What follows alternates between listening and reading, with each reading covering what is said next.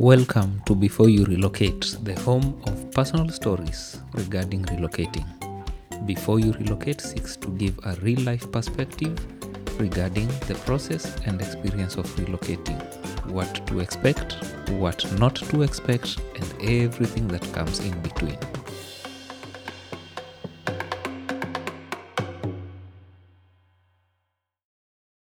Welcome again to another episode. I'd like to introduce you all to someone. Hi everyone, my name is Caroline Washeke Murigi Krauya. I'm from Kenya. I have been living and working in the Netherlands for the last 15 years. In the past 2.5 years, I've been working as a career coach and consultant. But before that, I worked as an executive assistant, mostly to corporate company leaders, which is a career I really, really enjoyed. And to be honest, it's the career that brought me to where I am right now, helping people find career opportunities in the Netherlands. I've also worked as an IT trainer, and I've also worked as a mobile demand manager in a very technical business setting. But that's a story for another day. Before I became a career coach and consultant, I absolutely loved being an executive assistant. I loved being in the space of, working with leaders, supporting them, being the right-hand person to them. I even learned quite a lot, on how leaders, operate both in business and in their personal lives. And what was fascinating was, what makes these people, attain such positions. And being in that space really inspired me, and that's the job that I absolutely enjoyed and did for a very, very long time. But I have found my passion, my other passion, and that is career coaching and consulting. And this has actually been a collection of my entire career in the Netherlands, everything that I've learned, working with leaders, working with different team members, working with, in a corporate setting, knowing the ins and outs of the corporate world, that has actually brought me to where I am today, that I'm able to help other people achieve success in their careers, doing what they're really good at, what complements their educational background and their work experiences from their home countries. Are you working by yourself as a self-employed person or a company? Are you employed by somebody else? I am a self-employed person. 1 or 2 episodes before we talked about self-employment. Do you think that is relevant to you? Those information, can you also apply them here? Is it something that was indeed beneficial for you also? Absolutely. That was really good information, especially if you want to start as a self-employed person. In the Netherlands, it's called ZZP. You can also start a company, which is a BV. So I am a ZZP, which is a self-employed person or entrepreneur. And that was really important information, that for someone who doesn't have that information, that level of information, that they could find quite useful. Let's dive a little bit deeper into the work environment. And to be able to legally work in the Netherlands, you definitely need a work permit. Absolutely. What kinds of work permits are there? What do they allow you to do, and what do they not allow you to do? And is it attached to a visa, for example? Yes, so there are so many different types of work permits in the Netherlands, and they all have their own rules and regulations that accompany them. So the main ones that I've seen, and most of the clients I work with, have a student visa, which comes with a residence permit and a working permit where they're allowed to work certain amount of hours as students. How many hours? 20 hours a week. But after they graduate, they get another different visa, which is called a Search-Year visa. In the Netherlands, it's called a Zoek-Year visa. And with this visa, they are allowed to work as many hours as possible. So they can do a full-time job, they can work in any company, but this visa is only valid for a year.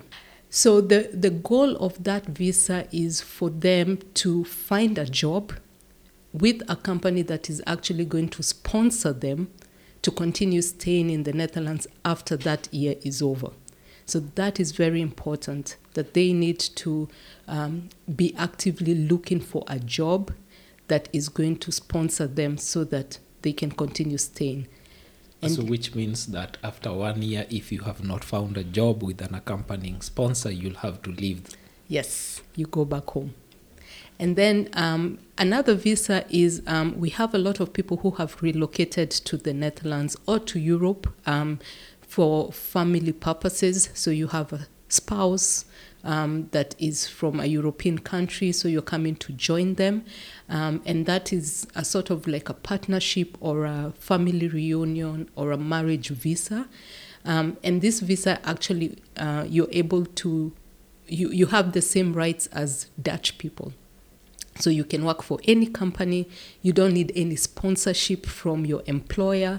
And as long as you're with that partner, you are considered the same as a Dutch citizen or a Dutch resident. So this has more flexibility, and most of the people who have these visas, it's very easy for them to find job opportunities. My mind goes to the situation whereby your partner has to leave the Netherlands for one reason or another. Are you still allowed to stay? Well, if they're leaving the Netherlands to go visit somewhere for a short while, then by all means, this person is still registered in the Netherlands, so you can stay with that visa. But if they decide to relocate and then leave you here, then you have to live with them. Because one of the conditions of this visa is you need to be living together in the same address. So if he or she is not registered in the same address as you, then your visa is no longer valid. All right. And another visa that, another type of working visa that I most of my clients have is, we have the expatriates. So people who have relocated to Europe or to the Netherlands to do a job. These people are allowed to bring their families with them, so they can bring their spouse, they can bring their children, and these clients have they come under that visa. So they also are allowed to work for any company without sponsorship from the company, as long as their partner, who is the expatriate, the main visa holder, has the valid work permit. So I've worked with a lot of spouses and children of expatriates. Sometimes the parents relocate when the children are young. They stay here for a couple of years, and then the kids have graduated from university, and then it's time for them to start looking for a job. But the best place to go find information about the different type of visas that will work for you is actually in the IND website, so ind.nl. That is the Immigration and Naturalization Service. Yes, yes. And then just do a search of working visas. Then you're going to get an entire list. It's such a big list. We have visas for spiritual leaders. That's completely different from a student visa, from a partnership visa. We have visas for scientists who are coming to do research and so forth. So that's the best place to go and see the different type of visas and the conditions that accompany them. So if I'm in a sponsored visa through my employer and I want to change to another employer, I also need to be able to have the new employer sponsor this visa, correct? Absolutely. Absolutely. So your visa, if your employer is sponsoring your visa, you have a valid visa as long as you work for that employer. But if you decide to change jobs, then your new employer needs to sponsor your visa. And if they don't, then you don't have a right to live and work in the Netherlands. Now that you have a work permit, where next? Where do I start to look for a job? Yes, that's the question I get a lot. So when I relocated to the Netherlands from Kenya, I came with big dreams and big ambitions. I was ready to take over the world. And then I got here and I was like, okay, I'm here. What next? And I had to search, where do you find jobs? How do you present yourself? How do you prepare your CV so that they can see, what the experience that you have is actually valid and valuable to them. Taking a step back about my situation, I moved to the Netherlands in 2007, which is about 15 years ago. And I moved for a job. So I worked for an NGO in Kenya that worked with parliaments in Africa. The headquarters was in Amsterdam. And they did have a job opportunity. Actually, I saw the opportunity on the website and I was very interested. I always wanted to relocate. And I saw this as an opportunity. So I asked, it was an opportunity to be the executive assistant to the president of the organization, who was a former member of the Dutch parliament. I did a couple of interviews and they offered me the position in Amsterdam. So that was how I relocated. So I actually relocated on a sponsored employer visa. Uh-huh.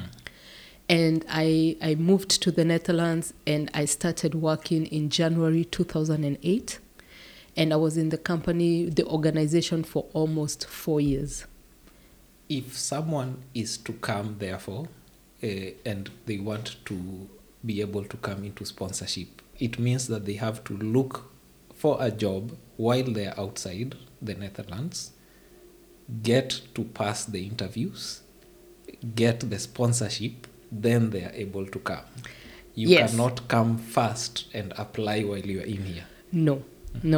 So if you want to come and legally work in the Netherlands, you need to have a work visa. And the only way you can get a work visa is if you have a job offer and the employer sponsors you. Or if you come as a spouse. So there has to be a working visa in place, whether it's for you or for your spouse. There has to be something that has been set up by an employer. So you're not able to apply for a work permit yourself. This is something an employer needs to apply for you. I cannot apply on my own behalf. No, you can't. So we were at the point where we now are here. Say, for instance, you came in with a valid work permit visa as a spouse or as a child of an expatriate who has now come of age. I need a job. Then, where do I click? Where do I start? Where do I look? Yes, and that's actually where I come in as a career coach, because I have worked with a lot of clients. Mm-hmm. I mainly work with foreigners that have relocated to Europe. And one of the challenges I saw for so many years when I was working in my corporate job was foreigners were struggling to get job opportunities. And it's not because that they don't have the right education. It's not that they don't have work experience. It's not that they're not smart. It's just they didn't know how to position themselves in this market. And for a very long time, I was wondering, how comes my friends are struggling to get a job? They have master's degrees. They have 10, 12 years of working experience, really good experience, but they were just struggling. So one of the challenges is actually, the first thing is just your resume. How does that look? How has that been put together? that was one of the biggest mistakes I would see, or the biggest roadblocks that I would see with my clients. So people don't take time to put together a powerful resume, a powerful LinkedIn profile, and some people just don't know how to do it. When they look at their documents, they think it looks really good. But then it looks good from, where your country. So it was good enough. But then you come here, nobody understands it. And truly, nobody has time to understand it. Mm-hmm. So when recruiters get your documents, they need to see what they're looking for immediately. Just at a glance, they need to see that. And if they don't see that, they toss it out. Uh-huh. So they lose great talent by just not having the time. And we can't blame them because they have one position and over 200 people apply for it. So that is actually up to us to make sure that we have crafted our documents in a way that is in line with the terminologies and the expectations of this market. So is there a sort of cultural or otherwise, is there some sort of difference between the labor market back in Kenya as you compare to the Netherlands? Absolutely, because there's a certain expectation in Kenya. People want to see the degrees and the work experience and the big names. That's what they want to see. But here, they want to see your value. What are you going to do for us? Why should we hire you? And that's why you see people who have less work experience, who have, they don't have those degrees and master's degrees, actually get jobs. And then the ones who have the degrees don't get the jobs. It's about the value. It's really presenting yourself like, I'm ready to grow with the company. This is what I can bring to the table. This is what I can learn. I'm in for the long haul. Mm-hmm. And that's what employers are looking for. Most of the companies, they've ditched that old traditional way of hiring because they realized, they were not getting the talent they were looking for. They were not getting the motivated and ambitious,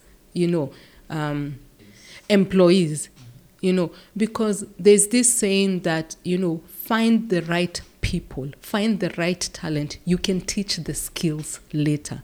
You need to get people who are highly motivated. They believe in the cause. They're willing to do everything to see the success of the cause.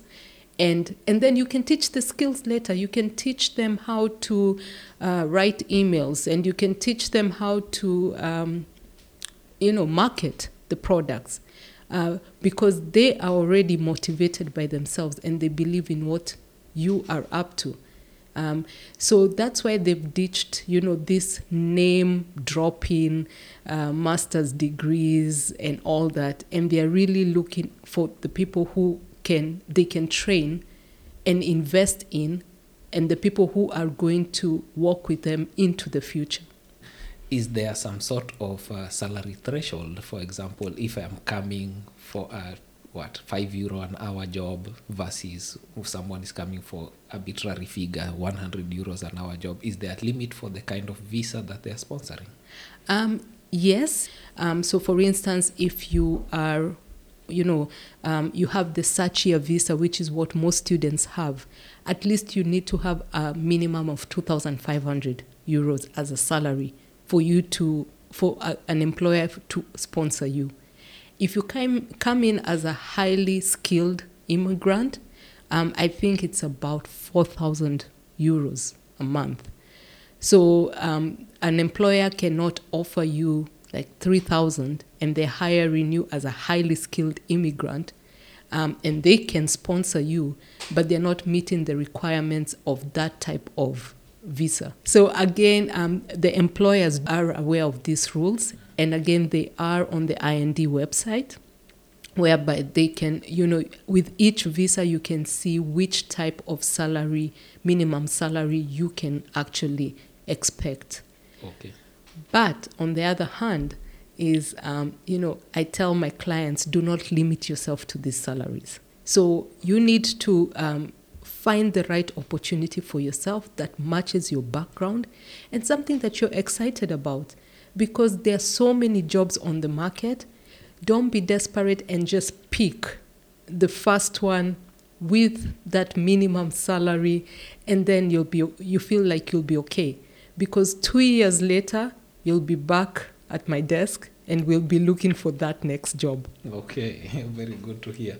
If your employment terminates while you are in a sponsored visa, what happens? What are the implications?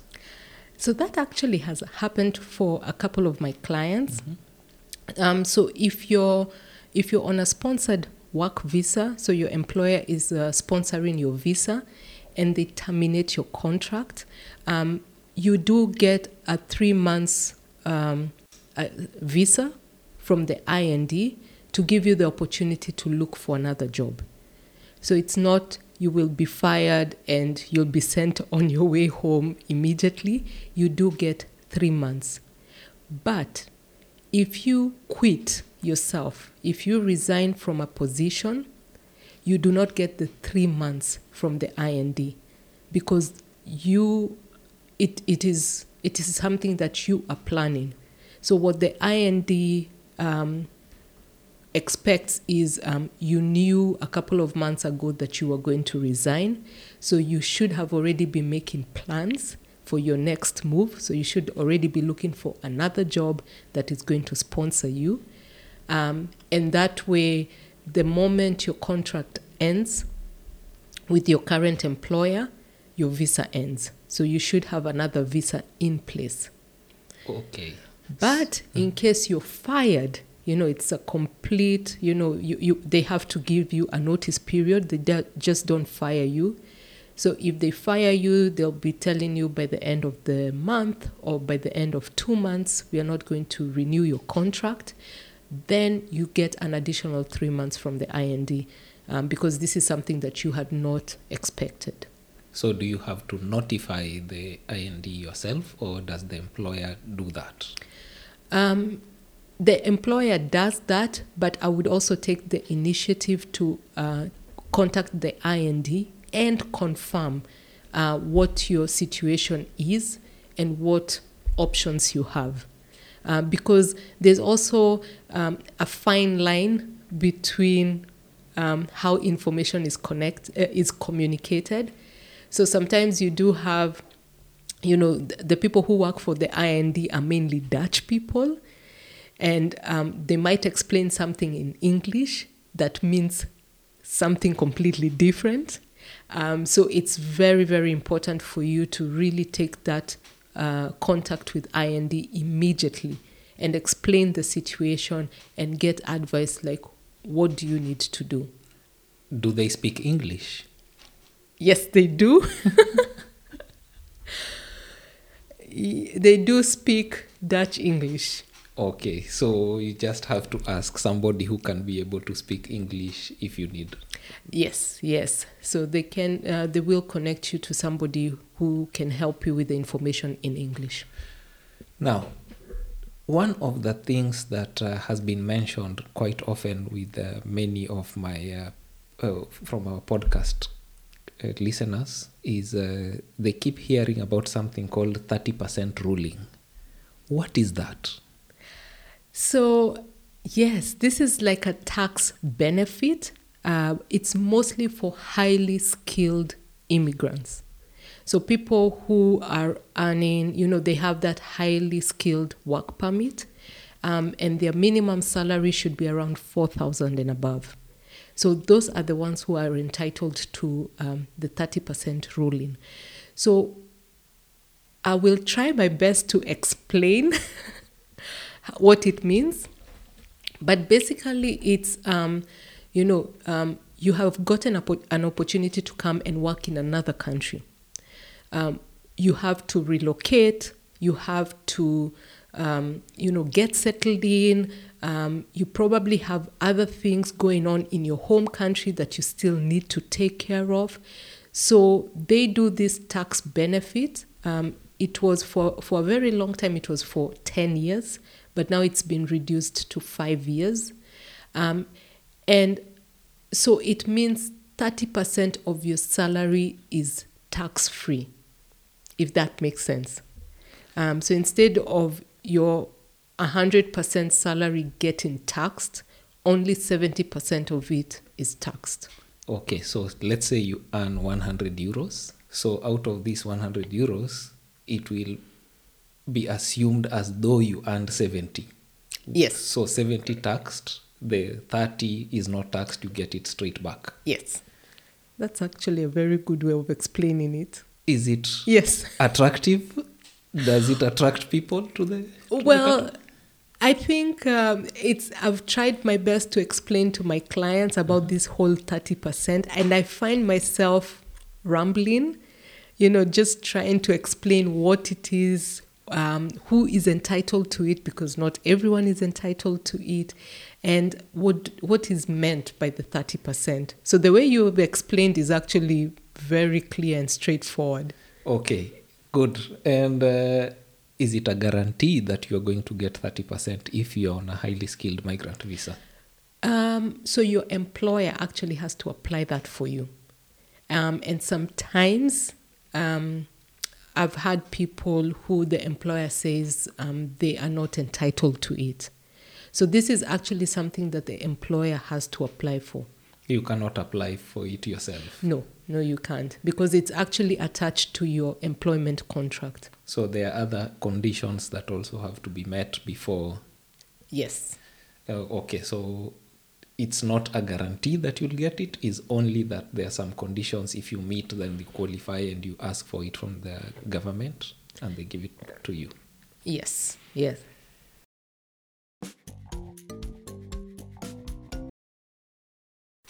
All right, now let's talk about contracts.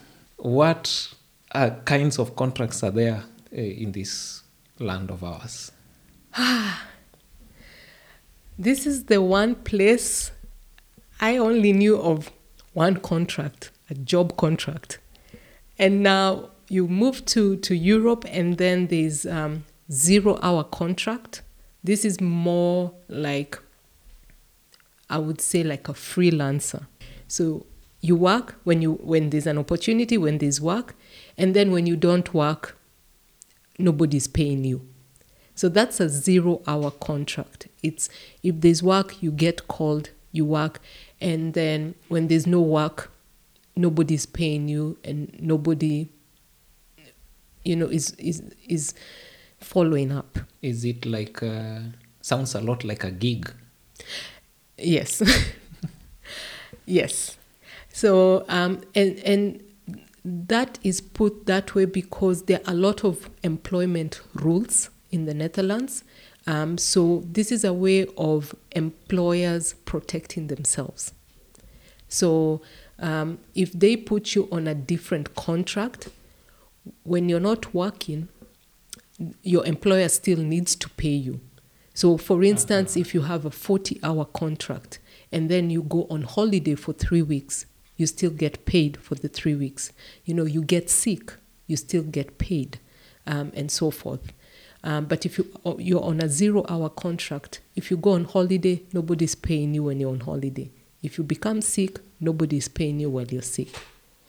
So that's part of the employment rules. And so we have 0-hour contracts, we have part-time contracts. These are very, very popular in Europe, because people are taking care of children, young children, and they still need to work. So then they opt to go for part-time contracts. And then we have full-time contracts. So full-time contracts can be 36 hours. They can be 38 hours. And they can be 40 hours. So we don't have contracts above 40 hours. Anything above 40 hours is considered overtime. 40 hours per year, per week? Sorry, yes, I should have specified that. 40 hours per week. So a full-time contract is 36 hours a week, 38 hours a week or 40 hours a week. Okay, so anything below 32 hours is part-time? Yeah, 32 Except- and below. Except 0-hour contract which is a gig which you've seen, as we've seen before. Correct. All right, good. And can you change between those two contracts? Say, for example, today you're working 32 and tomorrow now your child goes to school, so you realize you have a bit more time. Can I upgrade it to a 40-hour contract? So that's something you need to discuss with your employer. So if there is an opportunity for you to work 40 hours, then they will, of course, accept that. But sometimes they only needed somebody for 32 hours and they don't have anything to upgrade you to a full-time contract. So that's a discussion that happens between you and your employer and the opportunity that is available. Now, after you have worked, there are some things that are obligatory. One is getting paid, and the second is taxes. Let's start with getting paid. How do you get your money? So if you are on a full-time contract, mostly you get your money at the end of the month. So once a month, you get your salary. This is usually transferred to your bank account. The taxes have been deducted, and we have also all kinds of small contributions that are deducted before you get your net salary. Uh-huh. If you are in a temporary sort of employment or a 0-hour contract, then the payments are mostly weekly. They could also be bi-weekly, but most of the times you get paid every week. And again, you get this money into your bank account. Nothing is paid in cash. And all the taxes and deductions have already been deducted before you get the net amount into your bank account. So which means you therefore need a bank account. Absolutely. And in the Netherlands, so when you have a valid work permit, you get, it's like a social security number. It's called a SOFI number. And that is attached to everything. So once you have the SOFI number, then it's a green light to go open a bank account.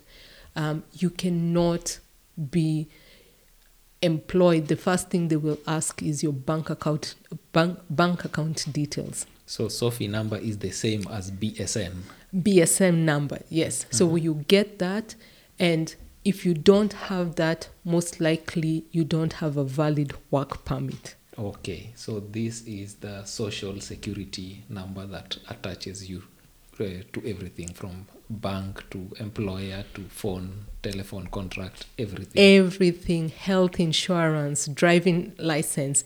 And it's just one document and they can see everything in the system. So if they just need to ask your last name and your date of birth, and they're able to see everything. Okay, good. Next is taxes. How does that work? So taxes, you have to pay taxes in this country, and it's very, very expensive. So when it comes to income tax, it's been divided into two categories. And the first one is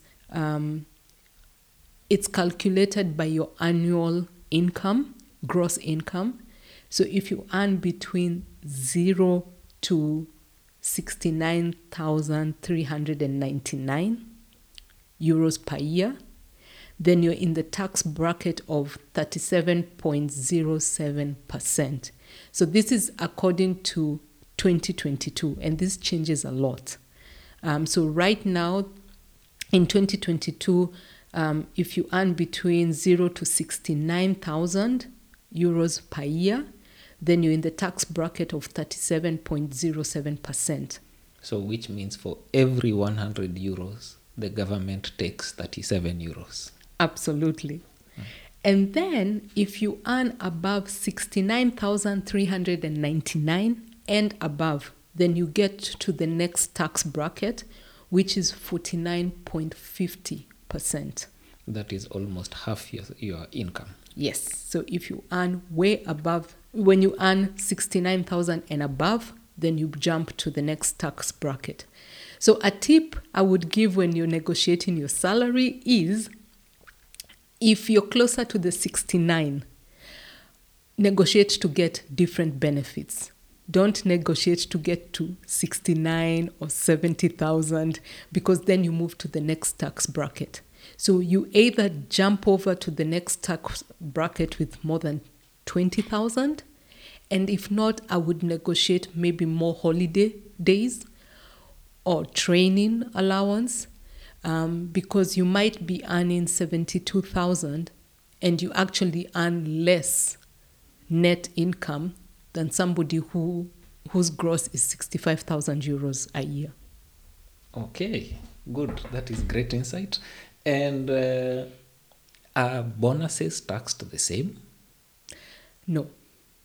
So bonuses and overtime are taxed much, much higher. So the taxes are it's a very tricky subject. You know, most of the time it's just your accountant that has the level of detail relating to taxes. So if you go to the Belastingdienst, that is the tax services. Tax services in the Netherlands. If you're in another country in Europe, just find the official tax services website. You would be able to find the different tax categories and where your case personally falls in. Very well. How about working in the public sector? Can I work in the public sector as a sponsored visa? Do they do that? Actually, yes. Yes. So we have like the government institutions, Ministry of Foreign Affairs. We do have a lot of foreigners that are working in these organizations. Yes. So the thing is, if those are the opportunities you want to pursue and they're there, go ahead. How about the police or the army, or as an elected official, can I? That's a good question. Why not? But for that, actually, you need to be a Dutch citizen to be able to work in the public service as a police, in the army, as an elected official, in city halls. The requirement is you need to be a Dutch citizen.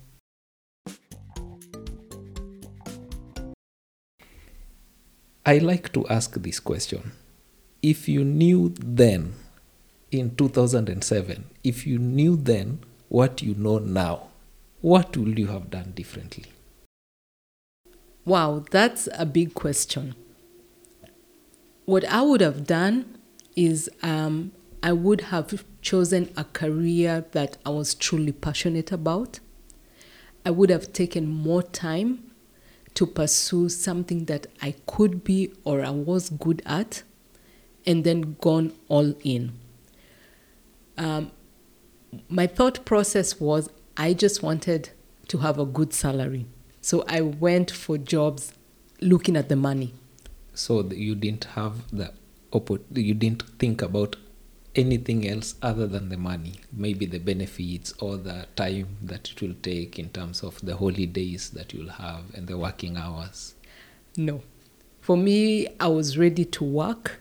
I'm a hard worker. I have a strong work ethic, and I wanted to be compensated very well for that, because that was, for me, what I translated as, that was just the goal for me. But when I look at it right now, there is no way I would have gotten to where I am without going through everything I went through. So I think it would be a bit unfair for somebody who is just starting out, telling them to look for something they love, something they're passionate about, something they're good at, because it has taken me all these years, and having worked in different organizations, in my case, chasing money, but I realized I was in a vicious cycle. It reached a point whereby I was offered a job that was double my current salary, and I thought I was going to be the happiest. And I only worked in that organization, in that company, for 1 year and 7 months, and sent in my resignation letter because I was just not happy. And that's when I decided to do career coaching, which is something I'm very passionate about, and I feel like I'm adding value. This is something I would actually do whether I'm getting paid or not. So that's what I would have told myself back in 2007. In your experience, therefore, having to deal with all sorts of expatriates and migrants and people coming in, relocating, what are the most common mistakes that you see happening that they do that you would want to have them corrected? I think they sell themselves short.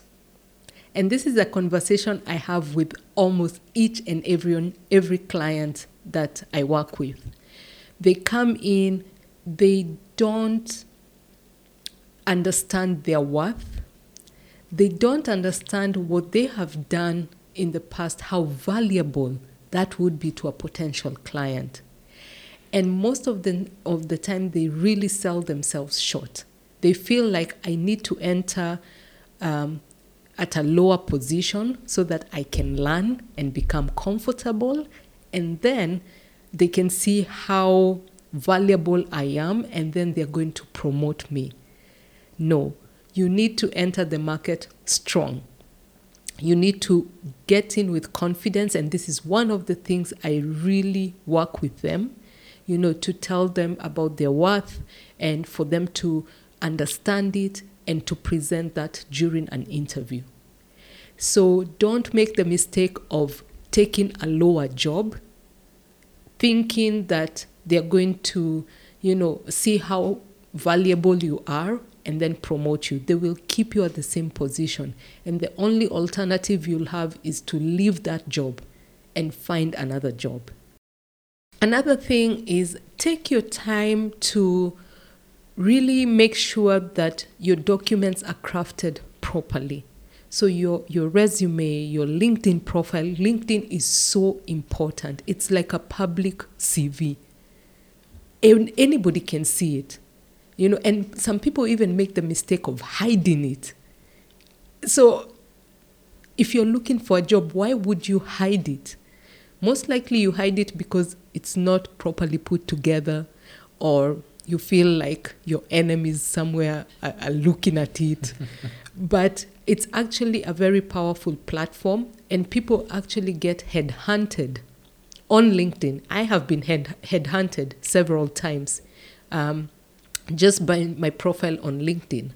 So make sure that your LinkedIn profile is amazing and don't hide it. Put it out there for everyone to see. Make sure people see your photo. People don't even put photos. That's why you don't get discovered, because they just see words. They cannot put a face to the profile. You get passed by. So that's another mistake that people make. And then really go out there with confidence. Prepare for the interviews. Prepare very well for the interviews. Understand the job description. Learn a little bit about the company. And also ask questions in between the interviews. Don't wait until the very end when you're asked, do you have any questions? And then that's when you come in with your questions, and sometimes people don't even have questions. That's a big mistake. If there's something you don't understand and you would like to understand, present it at an interview. It's a conversation. As much as they're getting to know you, it's your opportunity to get to know them and to get to know the company and the position. If I want your services, where can I find you? So if you would like to get in contact with me and discuss the opportunity of us working together, or sometimes you just want to talk to somebody about a dilemma, a career dilemma that you have, just a quick question, feel free to contact me. You can find me on LinkedIn, and you can find me under the name Caroline Washeke Murigi Crauya. Okay, we will put all that in the description. All right, thank you. Okay, anything else in conclusion? To conclude for us, anything we may have missed? Well, what I just want to say is I know most people who relocate here come with big dreams and ambitions. We've heard of the opportunities abroad, and I want to confirm to you that those opportunities are there. You need to go get them and, take advantage of them because they are there. So don't give up on your dreams. I want to thank you for your time during this session. And if you have any questions, reach out, ask for help and reach out. Very well. Thank you very much, Caroline. Thank you. And it was such a pleasure hosting you today. Thank you so much as well. Okay, thank you, listeners, for that. That was Caroline for you today. And we thank you for listening. And goodbye. Goodbye.